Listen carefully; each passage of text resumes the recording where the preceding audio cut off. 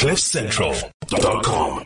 Anyway, we've got Sean Sanders from Revix standing by to give us an update on cryptocurrency, which is always good. So if you haven't liked and subscribed to our channel this morning, you need to do that ASAP. Flax, do one of those professional YouTube like and subscribes for us quickly, and then we can get to Sean. Here it is. Hey guys, you're watching the Gareth Cliff Show live on YouTube. Please go like and subscribe over here for daily notifications. And enjoy your day. There we go. That's perfect. That's exactly what we wanted. All right, here he is. Sean Sanders is on the show with us this morning. Hey, Sean, how you doing, bro? Good morning, Gareth. I'm good. How are you doing? The crypto market's back. Oh, thank you. Yeah, I see that. $34,700 odd. It was at 35 just a little bit earlier, right? Yeah, I mean, the entire market is back up to $1.42 trillion in total value. And that got as low as 1.1 trillion. So it really there's a lot of money that's entered the space this last week. All right, why is this happening? Is this just the counterbalance to all of that negativity that we saw a couple of days ago? Yeah, I mean, it's obviously a combination of factors. I think the main one, as per usual, is emotions in the crypto space. People probably became a little bit too pessimistic and sold their holdings, and people are piling back in. Some other big news, though, is that you had Andreessen Horowitz, the really big, well-known VC that's based in San Francisco. They announced a $2.2 billion cryptocurrency fund. Oh, wow. And something that they did, which was quite interesting, is they said the size of the fund speaks to the size of the opportunity before us. Crypto is not only the future of finance, but as with the internet in the early days, is poised to transform all aspects of our lives. I thought that was quite an interesting quote from the early backers of the likes of Instagram, Spotify, and some other big names. All right, I want to ask you some specifics this morning because we don't have to talk just about the ups and downs of the market every week. I think that's interesting, but it's not the be all and the end all, and there are going to be movements.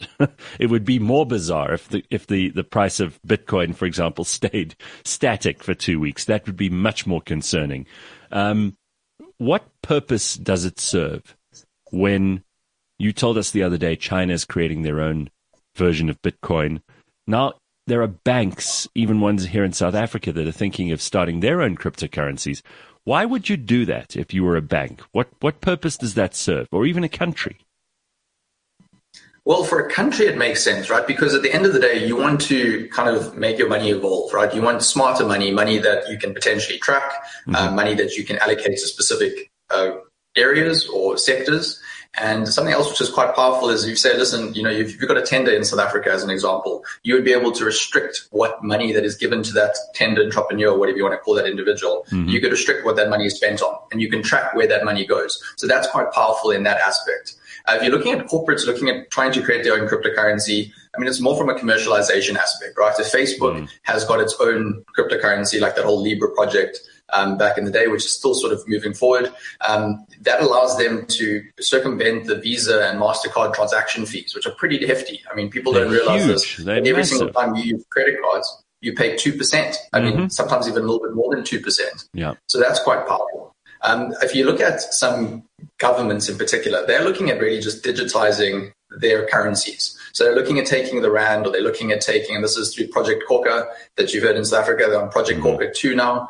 But they're really just looking at making digital versions of their own currencies, which are slightly different to, currencies that are held with the Reserve Bank, which are then issued to held at the Reserve Bank and then issued to retail banks like Standard Bank and FNB and all the rest, and then issued to people. This would essentially circumvent the need to have those retail banks, and you could actually have a bank account, or what would feel like a bank account, with the central bank, which naturally, there's lower fees, because what sort of institution has really big, shiny buildings? Banks. And that money comes from someone, and that's coming from you, really, at the end of the day.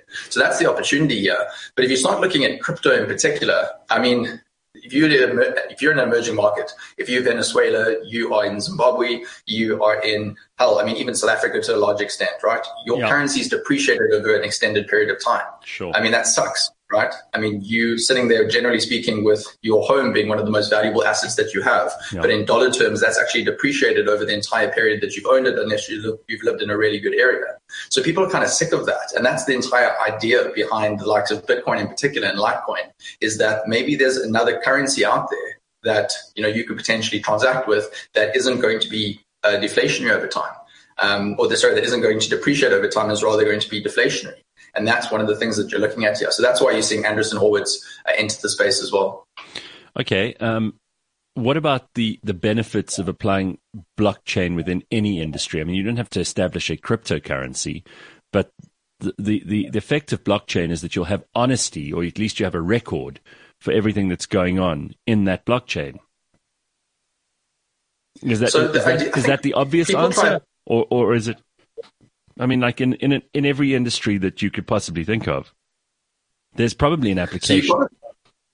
Yeah, I mean, you can't apply blockchain to everything, right? It's kind of like wanting to apply digitization to absolutely everything. Yeah. Blockchain is actually pretty clunky. They're pretty slow. And the reason you'd want a blockchain, it's probably because you need to have something that is immutable. So a record of transactions that are going to be there forever and that no one could alter. And you don't need that in every single industry or, situation. So I think it's quite important to understand that, because a lot of people say, listen, I want to build the blockchain for this and the blockchain of that. And, at the end of the day, what you really want a blockchain for, it's something that, like for land registries or for past transactions that have occurred where no one could ever go and alter those. So that's really the power behind that. I mean, blockchain is transformative. Yeah. I don't think people quite understand just how big it is, because today we're very used to relying on some corporate, right? So you rely on Nike to tell you, listen, these shoes are, coming from factories that don't have child labor, et cetera, et cetera. In the future, that's not up to the company to assure you, right? That's up to technology. So Monica, who's listening right now, she says, is digital currency the same as crypto? It's a good question. No. So this is actually a big misconception in the market and misunderstanding as well. Digital currency incorporates cryptocurrency as one area, and then central bank digital currencies is a completely separate area. So every central bank that I know of, that's the Bank of England, that's the Chinese central bank, the US, I mean, they've all got some digital currency project on the go, but every single one of them are slightly different in their end goal. There's a big privacy concern. If a central bank is able to track exactly where money is, right, essentially that money is theirs more than anything else. You might be using it, but it's essentially their money, which is obviously, Americans are far more libertarian than, let's say, the Chinese on average. So there's concerns and questions around that. But I think the big idea behind this is like, if you think about a rand that you have today, instead of that rand being given to you by Standard Bank or by FNB, because essentially that's how money really gets into the system through debt. It would be issued directly from the central bank, and you would be able to have a loan potentially directly with the central bank, amongst a whole host of other factors. Digital currencies, cryptocurrencies, if you want to look at them in particular, they're completely separate to countries and other sovereign entities and whatnot. Carla says it's so funny. It's like Bitcoin recovers every time just before Sean comes on. Well, then we've got to keep having him on, right? Amen. So Sean, this is interesting. Will cryptocurrency become a special loan arm for countries with someone like the IMF or the World Bank? How do you think that might work? Because, there's always talk of South Africa borrowing from the IMF. There are lots of countries in the developing world that are doing exactly that, and the World Bank and even the BRICS Bank. How do you think that might work? I don't think we're going to be borrowing in cryptocurrencies as we know them today. They're just too volatile for a central bank to own as a currency right now. I do think you will see national reserves start including Bitcoin within the next few years. I mean, you've seen El Salvador come out to say, listen, you can accept Bitcoin as legal tender, which is huge news. You've seen Paraguay. They've seemed to come on board. They haven't announced that it's legal tender yet, but slowly but surely you're starting to have these different countries that are saying, hey, listen, our currencies suck. Like, we're not going to say that to the public, but our currencies suck. They depreciate every single year. No one wants to hold them. We've got exchange controls in place to try to prevent people from running out of the country with their money. Let's rather introduce this alternative digital currency that isn't the dollar. Because the big concern with using the dollar, I mean, what is the US? Like 23% of the world economy from a GDP standpoint. And the dollar makes up over 70 or 80% of global trade. I mean, that just doesn't really make sense. And then you've got countries like, the way things are going in America at the moment, there's going to be a huge inflation in that dollar soon. And once that starts happening, the value of the dollar is also going to drop. So for people who trade in the dollar, not necessarily the best way to keep your money stable. No, definitely not. I mean, we said this on the show about 2 weeks ago. I mean, you had 18% of all dollars in circulation today printed within the last 12 months. That is insane. That's never happened before, right? Yeah. So you've got this world currency, and now you've printed a whole bunch more of it. I mean, we've never been through this experiment before. Let's see how it plays out. But that's really one of the reasons why alternative currencies, which seem absolutely crazy to some people, right? And we understand that at Revix, we'll deal with people every single day that'll say, like, this is all just magic internet money. You can just make more of it.